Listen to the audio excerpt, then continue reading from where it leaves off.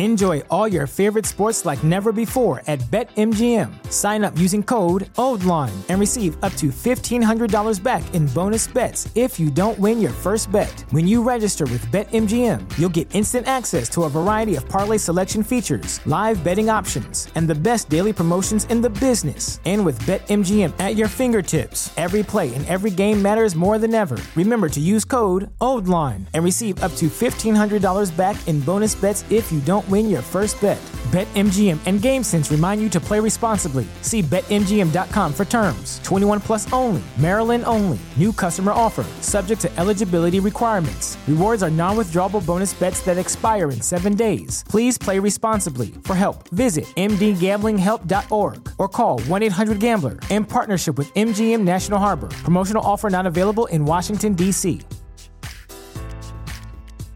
At Parker, our purpose is simple.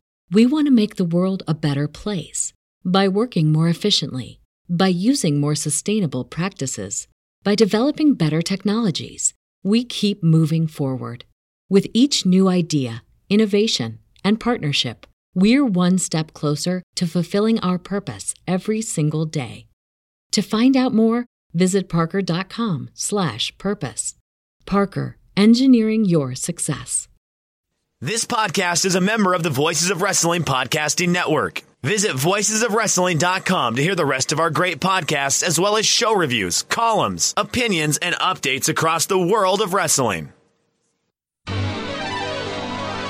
Hello, everybody, and welcome to another edition of WrestleNomics Radio. I'm Brandon Thurston, broadcasting on demand from Buffalo, New York, where today, let's call it Sunday, January 24th, 2021. The NBC Sports Network is shutting down at the end of this year. What could that mean for some of the business partners of NBC Universal? And we've got some upgrades to WWE stock from multiple stock analysts this week.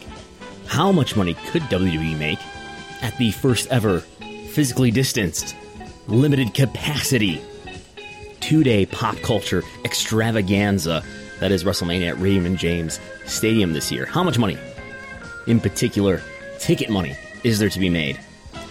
But most importantly today, we are going to talk about the pressing issue around the banking concept of education in professional wrestling. Our good friend, Paulo Freire, will be unloading the real critical thought on us today.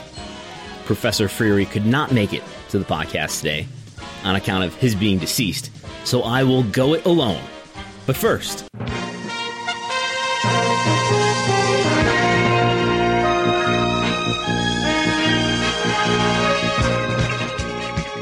a medium good week of professional wrestling television ratings this week. WWE Raw holding pretty firm with 1.8 million viewers. Nearly 800,000, I should say, in the key demographic of 18 to 49. SmackDown on Friday night, holding steady, 2.2 million viewers, or so the overnight ratings, published by ShowbizDaily.com, tell us.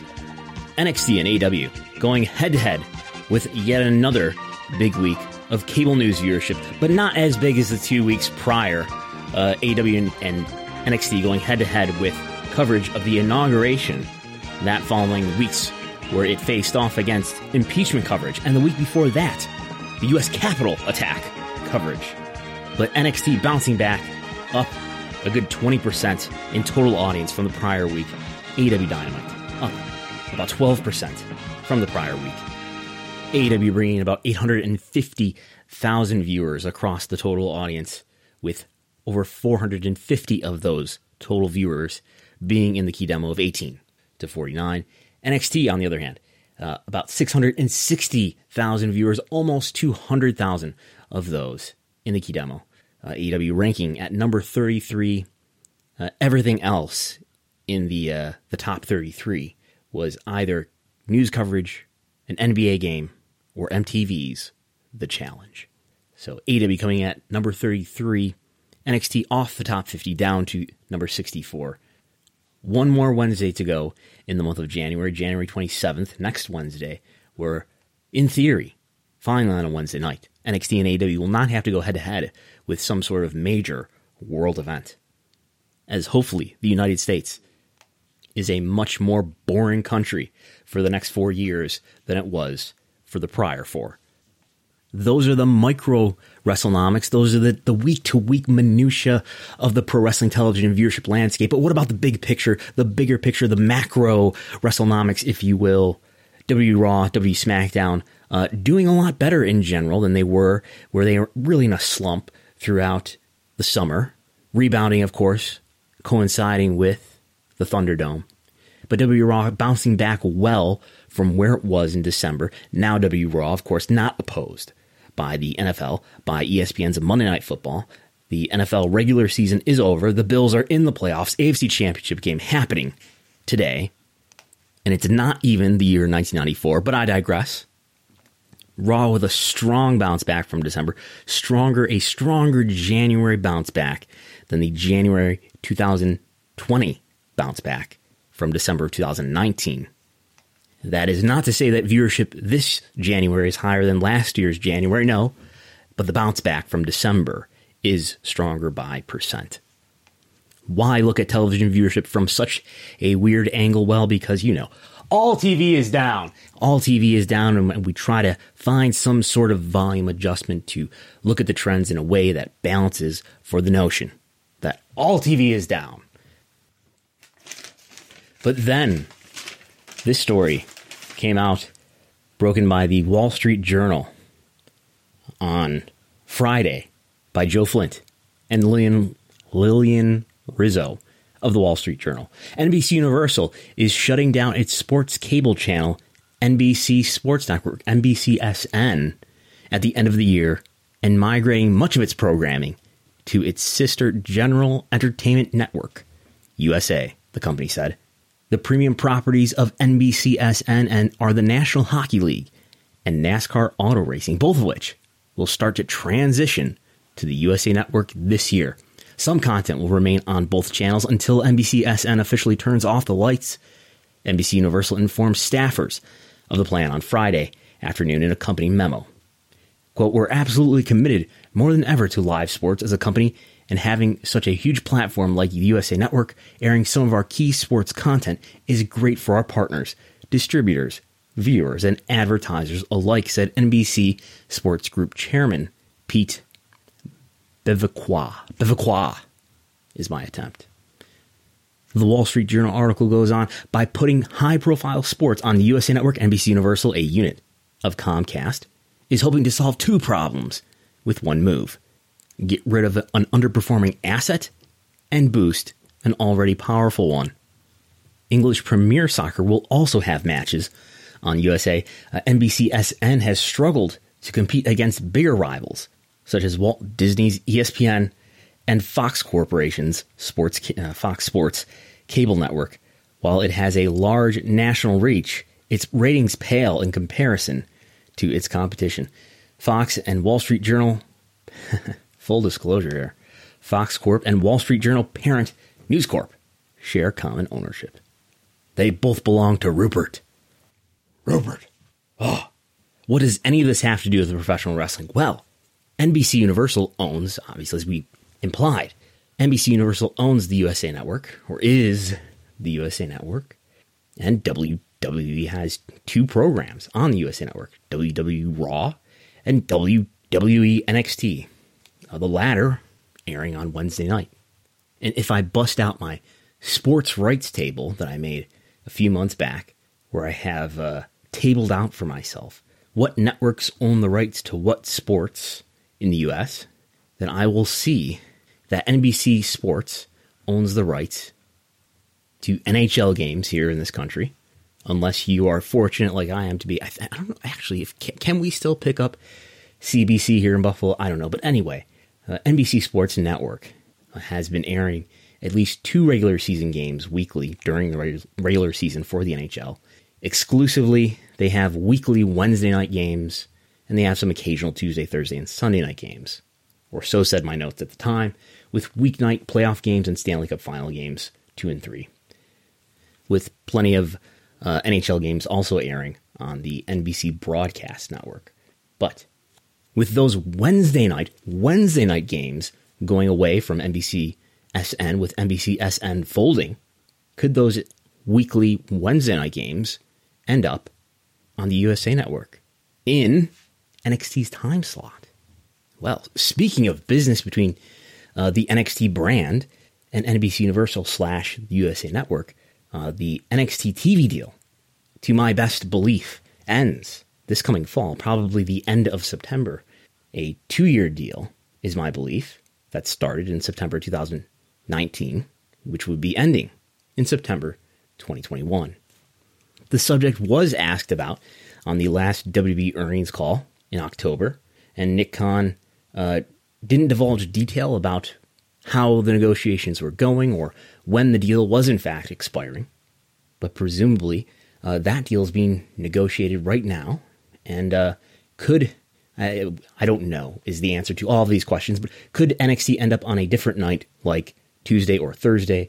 Could NXT end up going to another network, like maybe their friends at FS1? Who knows? What does it mean in terms of viewership for either NXT or AEW if they had a future in which they were not running head-to-head? Well, I think it would mean about a 20% increase in viewership for the both of them if they were not running head-to-head. That's bared out in the occasions where they have been preempted to other slots and they did not run head-to-head. And that's bared out in some of the information that we see related to DVR viewership, where, for example, about 20% of the viewership of AEW happens after the fact via DVR. So it's not as if NXT and or AEW would double their viewership if they were unopposed, or would inherit all of the wrestling viewers who are watching the other program. Unfortunately, it's not as clean as that, or as beneficial to the programs as that. But there's about a 20% gain, I think, for each of those programs to make if they can finally have a time in which they are not eating each other's lunch. Now, granted, NBC Universal owns a number of cable networks, including but not limited to the USA Network, obviously, Sci-Fi, the E! Network, CNBC, MSNBC, and certainly a number of others that are not jumping to mind right now. But the reporting does state that they're looking to move a lot of that sports programming that is on NBCSN over to the USA Network. Now, you may be asking yourself, what is the comparability and value between a NHL game on a Wednesday night and an 2-hour episode of NXT? Well, I don't know. I would guess the advertising dollars for an NHL game are better. But what's the viewership like? That's at least a question that I can answer. Well, most recently, and the NHL regular season just began again this month in January, and we've got a Chicago Blackhawks versus Tampa Bay Lightning game on NBCSN on January 13th, which started at 8:06 p.m. Eastern, and it did a .34 demo rating and an average of 844,000 viewers. That is a bigger total audience than NXT delivers, and that is about double the demo that NXT delivers. That game in prime time, there was also a 5:00 p.m. game between the Pittsburgh Penguins and Philadelphia Flyers that did similar, .32 in the demo and 932,000 viewers. And I've got some regular season numbers pre-pandemic in 2020. And I've got 10 games with an average demo rating of .13 and an average total audience of 404,000 viewers. Again, all of these games on Wednesdays and all running mostly in prime time with either 7:30 or 8:00 p.m. starts. And that is a demo that is, a .1413 demo that is slightly below what NXT normally delivers, and a total audience substantially below what NXT normally delivers. But again, the advertising revenue that an NHL game, purely my guess, but I would expect that it delivers a better advertising unit price than an NXT show does. And cable rank for these games, the highest, 36, the lowest, 122 for, again, I'm just talking about these 10 games that were in 2020. Wednesday night, primetime, NBCSN, in the months before the pandemic stopped the season. And as I look through the big Showbuzz Daily spreadsheet here, looking like NBC Sports Network in 2020, we might want to look at 19 as well, but in 2020, doing on par viewership with FS1. FS1 and NBCSN, very competitive. ESPN, the leader among the sports networks, obviously. Both FS1 and NBCSN were doing better, though, than ESPN2. So it's not as if they weren't beating the secondary ESPN channel. They were. We go back to 2019, though, a year with no pandemic and full normal sports seasons. And FS1 in total viewership is just edging out NBCSN. In total audience, NBCSN just barely edging out FS1 in key demo. So anyway, maybe that's something we see more of in the future in terms of networks that contain a lot of scripted entertainment, like the USA Network, absorbing some more sports content. Although, if I look back at the sports map again, what's there left still to eat among the major 4-team sports, hockey, baseball, basketball, NFL, football? They're all already living in one or another of those places, right? Turner has baseball on TNT and TBS, so those are, I think of TNT and TBS as networks that do carry some scripted entertainment and other entertainment type programs, and they've already got sports living there. FS1 has baseball, Fox, of course, carrying football. All the football is on broadcast or ESPN. So, yeah, maybe some further consolidation or cutting of networks that primarily carry scripted entertainment. What good is a linear channel if all you're going to put on it is scripted entertainment? Yeah, it seems to me that the function of cable TV and of cable TV networks, linear television, is going to be in the future ever more a place to consume stuff that's live, and that's mainly sports and news. And scripted entertainment is just better to watch on demand through services like Netflix, Disney Plus, HBO Max, etc., etc.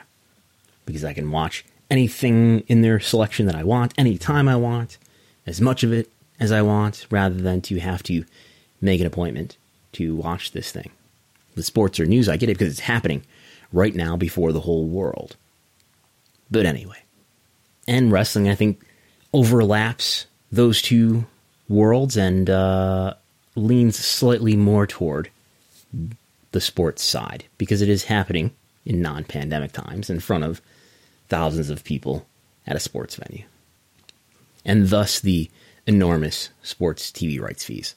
But anyway, an update on the WrestleNomics 2020 full year report. We are up to 55 pages. 5,514 words at this moment. It will include information on everything from company profiles, an original survey on Net Promoter Score, company finances, media, key metrics, including lots of information about television viewership, pay-per-view buys, streaming video subscriptions, YouTube views, social media followers, live events, attendance, consumer products, merchandise sales, just WWEs, of course, select licensing partners, Google Web Search for companies, Google Web Search for wrestlers, the count of wrestlers with 10 matches or more by promotion, reception of major events, and then there'll be a whole other section that I'm working on with some insights and opinions. Again, that is the WrestleNomics 2020 full year in report, a work in progress that will be out hopefully sometime around the very end of this month. Two ways to get that. You can be a patron at patreon.com/WrestleNomics, support there for $5 a month, or I will be selling it individually on PayHip as well for a price to be determined. Anyway, how much does WWE stand to make from running 2 WrestleMania live events at Raymond James Stadium in Tampa on April, the 10th and 11th, with limited capacity maybe 15,000 people. I know there are reports of 25,000 people per event per day. Normally, a WrestleMania weekend for WWE would mean somewhere in the neighborhood of $20 to $25 million in revenue, both from the various live events and from the high merchandise sales. But the average ticket price for a WrestleMania ticket has been, over the years, over $200. If we go to WrestleMania in 2015, it was around $218.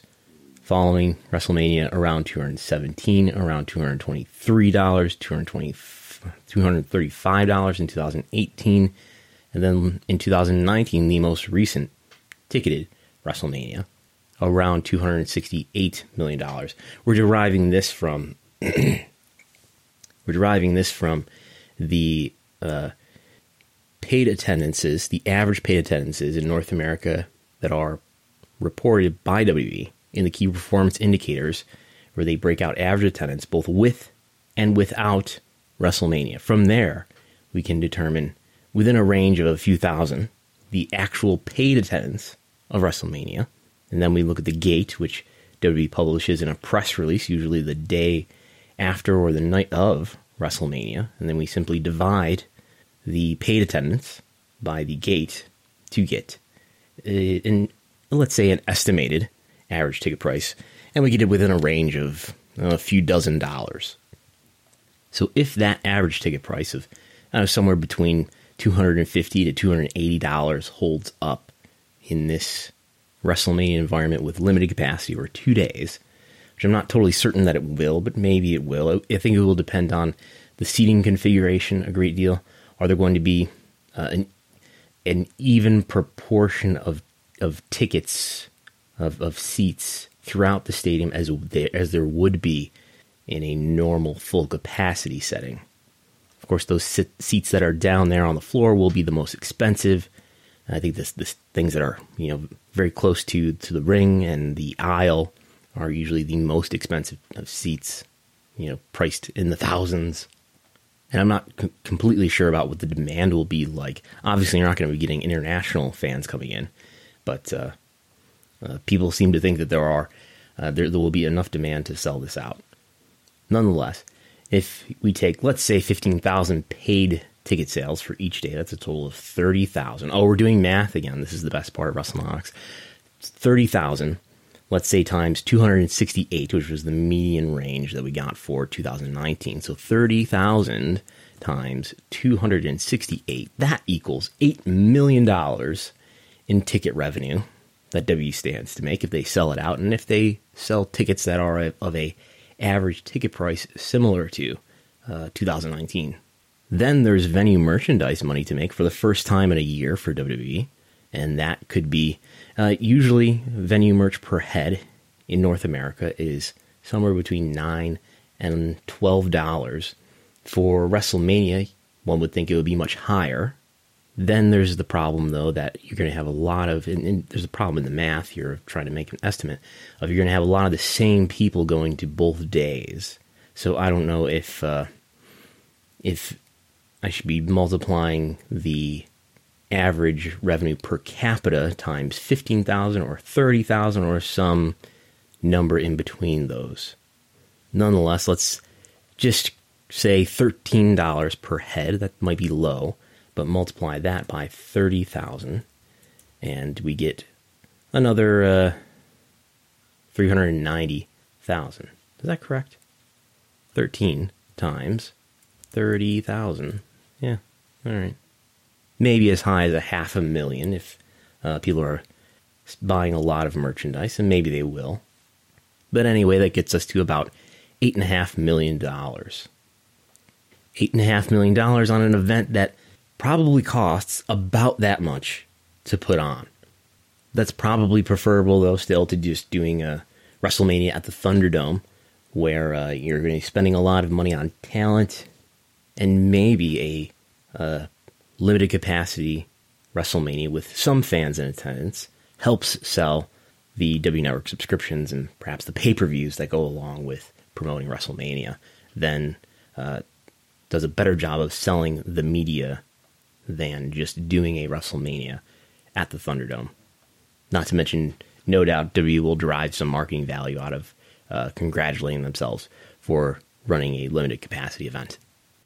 And then some renewed optimism about WWE stock, now over $50, actually $55.50 as of the close of the market on Friday. It's been hovering in the 40s, in the high 40s, for quite a while here. If I look at this 6-month chart, throughout the fall, down in the 30s at sometimes, in the high 30s, but mostly in the 40s. But since since Halloween, basically, since the last WWE earnings call, it's been a pretty consistent climb here from way down to about 36 at the lowest point, $36, and then climbing all the way up to, again, $55.50 at close on Friday. What's causing all this? Not 10 pounds of gold, but rather renewed optimism from stock analysis firms like Evercore and Guggenheim. Evercore on the 19th, which is Tuesday, upgraded its rating on the W stock from in line to now outperform. Evercore puts a stock price target of $58 on WB. Meanwhile, Guggenheim analyst Curry Baker, who we hear on the earnings calls, reiterated his buy rating for WB stock and a price target of $66, basing that idea on 3 key catalysts. Number 1, a network licensing deal. That's the potential of WWE to sell network and or pay-per-view content to a major media streaming company.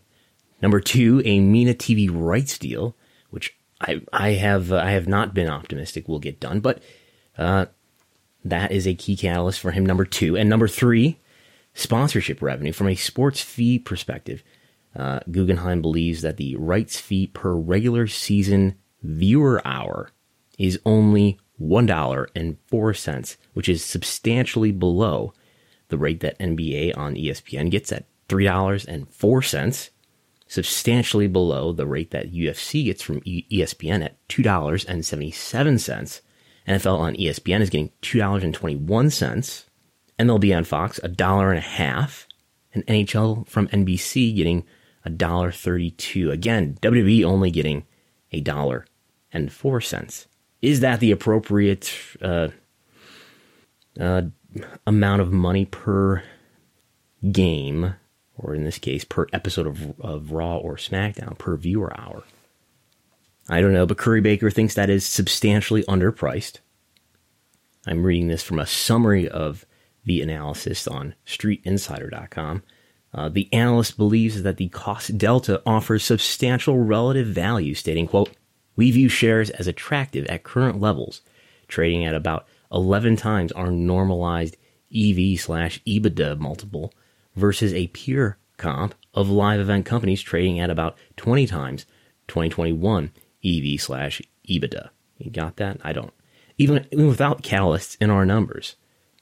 As shown in the data, we believe that, number 1, WWE remains an attractive value proposition to TV networks in the U.S. And number 2, the economics are such that there is potential for a win-win-win network licensing deal to be constructed. So we've got optimism about a future TV rights deal, something that will be negotiated next year through 2023. And we've got optimism about a pay-per-view/network rights deal. These are jobs for Nick Khan to get done, I suppose. I am pretty optimistic that WWE will get some sort of moderate increase to its US TV rights fees, which would be something that we would end up hearing about around the spring of 2023. Things can change between then and now, but we'll see. WWE remains a highly ranked, Raw and SmackDown anyway, remain highly ranked programs on their nights. And almost no matter how low the viewership drops, as long as they remain highly ranked among other programs, I remain pretty optimistic that they'll continue to rake in large amounts of revenue for the rights to those programs in the U.S. And there's a short-term reason to be optimistic about maybe this year Who knows? WWE will deal out the rights to pay-per-views and maybe other network content to a major media company, which could do whatever they want with it, but probably put some of it on a streaming service. Maybe the potential partners for those include Peacock, ESPN Plus, and maybe there are numerous other players obviously getting into the streaming business. One of the issues I've stressed is I just don't know what the obvious way is to sell a product like that ultimately to consumers. When we're talking about a product that has had its price point really stretched out in recent years, where you've got a product that used to be charged $60 for. Now in the last 7 years, we've taught consumers that this product is worth $10. So I don't know what the best way is to offer it or to monetize it. And I think that seems to me that would complicate a deal. I'm buying a valuable product, but it's not clear to me how to sell that product or what the return is that I can get on selling that product. And finally, I want to talk about the banking theory of education. And this may sound like some highfalutin stuff, but I think it will actually sound quite familiar to anyone who is familiar with pro wrestling training or just reads things on Twitter related to what people should or shouldn't do in the ring as performers, etc. So I guess what I want to argue to you here is that the pro wrestling industry is ultimately, it's a craft. Being a pro wrestler is a craft, requires skill. It's a complicated craft. And this is obviously a craft that is taught to people down through the generations. But my point is that I don't think anyone would dispute that.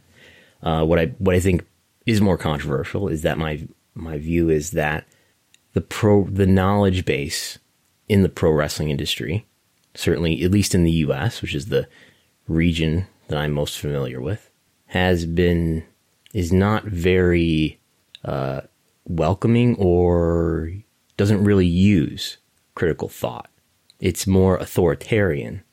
And because it is more authoritarian than being something that makes use of critical thought, it is more prone to teach people to do things that aren't effective toward the stated goal of getting over, being good professional wrestlers, what we ideally imagine that means to be a good professional wrestler, get over, draw interest, make money, etc. Rather, this sort of authoritarian complex around the pro wrestling knowledge base, rather than making people good, effective pro wrestlers, does more to affirm, to be blunt, the egos that are incumbent in the pro wrestling industry. Maybe to put it another way, too often teaching pro wrestling has been about pleasing the teacher rather than about figuring out what the truth is about being a good professional wrestler. And I think there's just a sort of plane of society where pro wrestling lives. It's never, the way that pro wrestling is taught is never really challenged. And then compounding that, you've got a power structure that is controlled by the incumbent people in pro wrestling who benefit from that authoritarian view of teaching wrestling. And these are the people who decide who gets booked, who gets hired, who gets signed, etc. So anyway, there is a philosopher of education named Paulo Freire. He's a Brazilian guy, and he wrote a book called The Pedagogy of the Oppressed, which talks about this banking model of education. I will just read from the Wikipedia page here, like any good pro wrestling commentator. The banking model of education is a term used by Paulo Freire to describe a critique of the traditional education system. The name refers to the metaphor of students as containers into which educators must put knowledge. Freire argued that this model reinforces a lack of critical thinking and knowledge ownership in students, which in turn reinforces oppression, in contrast to Freire's understanding of knowledge as the result of a human creative process. Freire writes that instead of communicating, the teacher issues deposits, which the students patiently receive, memorize, and repeat. This is the banking conception of education, in which the scope of action allowed to students extends only as far as receiving, filing, and storing the deposits. Education is therefore seen as a process of depositing knowledge into passive students. Teachers are the epistemological authority in this system, and students' pre-existing knowledge is ignored, aside from what was expected to be deposited into them earlier. Sounds like a pro wrestling training seminar. Anyway, he writes, in the banking conception of education, knowledge is a gift bestowed by those who consider themselves knowledgeable, upon whom they consider to know nothing. The teacher presents himself to his students as their necessary opposite. By considering their ignorance absolute, he justifies his own existence. In terms of Freire's thought, I think we can conceive of pro wrestlers in general, and again, at least in the United States, as an oppressed class who are bestowed supposed knowledge that in some part, and maybe in large part, has usefulness and truth to it, but is in no way bound to the truth. What do I mean by this? I think one way of saying this is that pro wrestlers are taught what to do. They're not necessarily told why what they are taught to do is the right thing to do. And I think pro wrestling especially this is a problem for pro wrestling, especially because pro wrestling is always changing. The business is always changing. What works today will not be what worked 10, 20 years ago, will not be what works 10, 20 years from now. What works today in front of one given audience will not necessarily be what works today in front of a different audience somewhere else. But this is almost never accounted for in my experience. We are taught by teachers or trainers or people who I sometimes call our wise elders, who speak as if pro wrestling has been one craft with one audience, which has never changed. The audience that they got over with in the 80s or 90s or some other era is presented as if it is the exact same audience that we are now performing for today, which could not be further from the truth. We are being taught by wise elders who got over in a different technological moment. I think pro wrestling is like technology. We are being taught by wise elders who got over at a different technological moment than the one we are conducting ourselves in. And this wise elder never had to get over for the first time in our environment. And again, that is not to say that the wise elders do not have a great deal of useful knowledge, essential knowledge to teach us. Just that they are still teaching us how to work with old technology. And that ignorance is handed down through the generations. As Freire writes, the more meekly the receptacles permit themselves to be filled, the better students they are. That the best kind of wrestling student is the kind that listens to the teacher and takes everything they have to say wholesale and basically accepts their authoritarian dictates. And you can see how this works not only epistemologically, not just in terms of pleasing the teacher, but in terms of pleasing an entire power structure of peers, bookers, promoters, who have everything to do with the potential of your career in pro wrestling. In short, the U.S. pro wrestling industry is one that worships incumbent power rather than the truth. In fact, it cannot even identify the truth if it is not recognized by incumbent power. What do I mean by incumbent power? Just the people who are in control and have the power and influence, whether that's promoters or just influential wrestlers who have become powerful or become influential through the recognition of other people of authority and promoters and bookers and things of that nature. And that brings me to the comments of one Mark Calloway, who said on a podcast this week about the current WWE product. He said, quote, "I try, it's tough right now for me. The product has changed so much and it's kind of off. I'll probably piss some people off, but they need to hear it. It is what it is. To the young guys who may think, he's a bitter old guy, I'm not bitter. I did my time, I walked away when I wanted to walk away. I just think the product is a little soft. There's guys here and there that have an edge to them, but there's too much pretty and not enough substance, I think, right now." He goes on, "One of the big things that happened was that the generation before, we all got old at the same time, so there weren't enough guys to work with the young guys. You can listen to the fans on the internet, or you can listen to someone who's been there and done it. There was just not enough of the merging of the young and new talent. We had Stone Cold, Rock, Triple H, Shawn Michaels. We were all working together, and then we all aged out. We aged out, and it left all these young guys to learn with more young guys, and the product changed." He goes on, "The Performance Center is helping. We got Triple H, who's trying to get some of the toothpaste back in the tube, take a step back to move forward to try and get the product more edge. I think that's what's missing." End quote. That's a terrific example of someone who's achieved a great deal of status and influence in the pro wrestling industry, and who identifies the problems with pro wrestling currently as having to do with not the people who have the power and the influence, but with the people who have the least power and influence. That is, of course, the wrestlers, and if you're listening to them at all, the fans on the internet. And in Mr. Calloway's view, the only remedy being applied right now is Triple H's Performance Center, which might bring some edge back to WWE.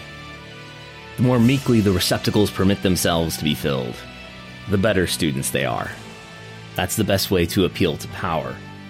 Appealing to the truth doesn't necessarily advance your career, but appealing to power, at least in the short term, certainly will. It cannot possibly be the case that the people with the most power and influence in WWE are the people who are responsible for the decline in the quality of the content and in the popularity of the brand. It must be the wrestler's fault.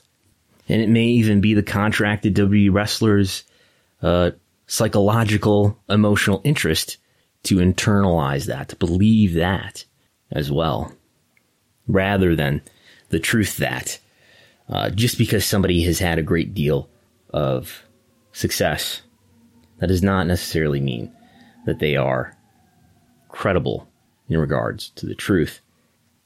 It doesn't necessarily mean that the knowledge that they may deposit on you is truthful knowledge that is useful to you. Because underlying a lot of this WrestleNomics stuff that I talk about, there seems to be an opinion in me about how pro wrestling could be a lot more popular, successful, profitable than it is, and it is not, in large part, maybe completely, due to a lack of critical thought in favor of worshiping the ideas and personalities that are already well established, which keep pro wrestling where it is, or worse, that take wrestling backwards. I think the fact that so few men, and they basically are all men, have controlled U.S. pro wrestling for the last 30 years or so is just one signal that that's what's going on. And while wrestlers have advanced the in-ring craft of pro wrestling, and new media has allowed them to more easily study a wide variety of international styles, the prevailing creative analysis of pro wrestling within the industry remains severely antiquated. And that is to the economic detriment of everyone involved.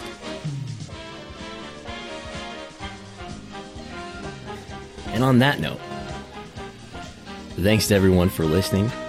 You can support at patreon.com/WrestleNomics. You can read all of my written work at WrestleNomics.com ad-free.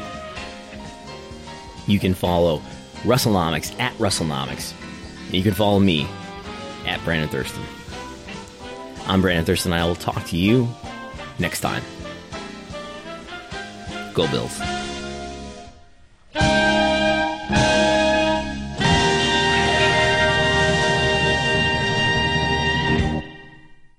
At Parker, our purpose is simple.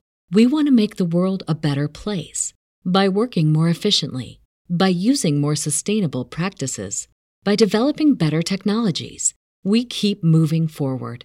With each new idea, innovation, and partnership, we're one step closer to fulfilling our purpose every single day. To find out more, visit parker.com/purpose. Parker, engineering your success. As humans, we're naturally driven by the search for better. But when it comes to hiring, the best way to search for a candidate isn't to search at all. Don't search, match with Indeed. When I was looking to hire someone, it was so slow and overwhelming.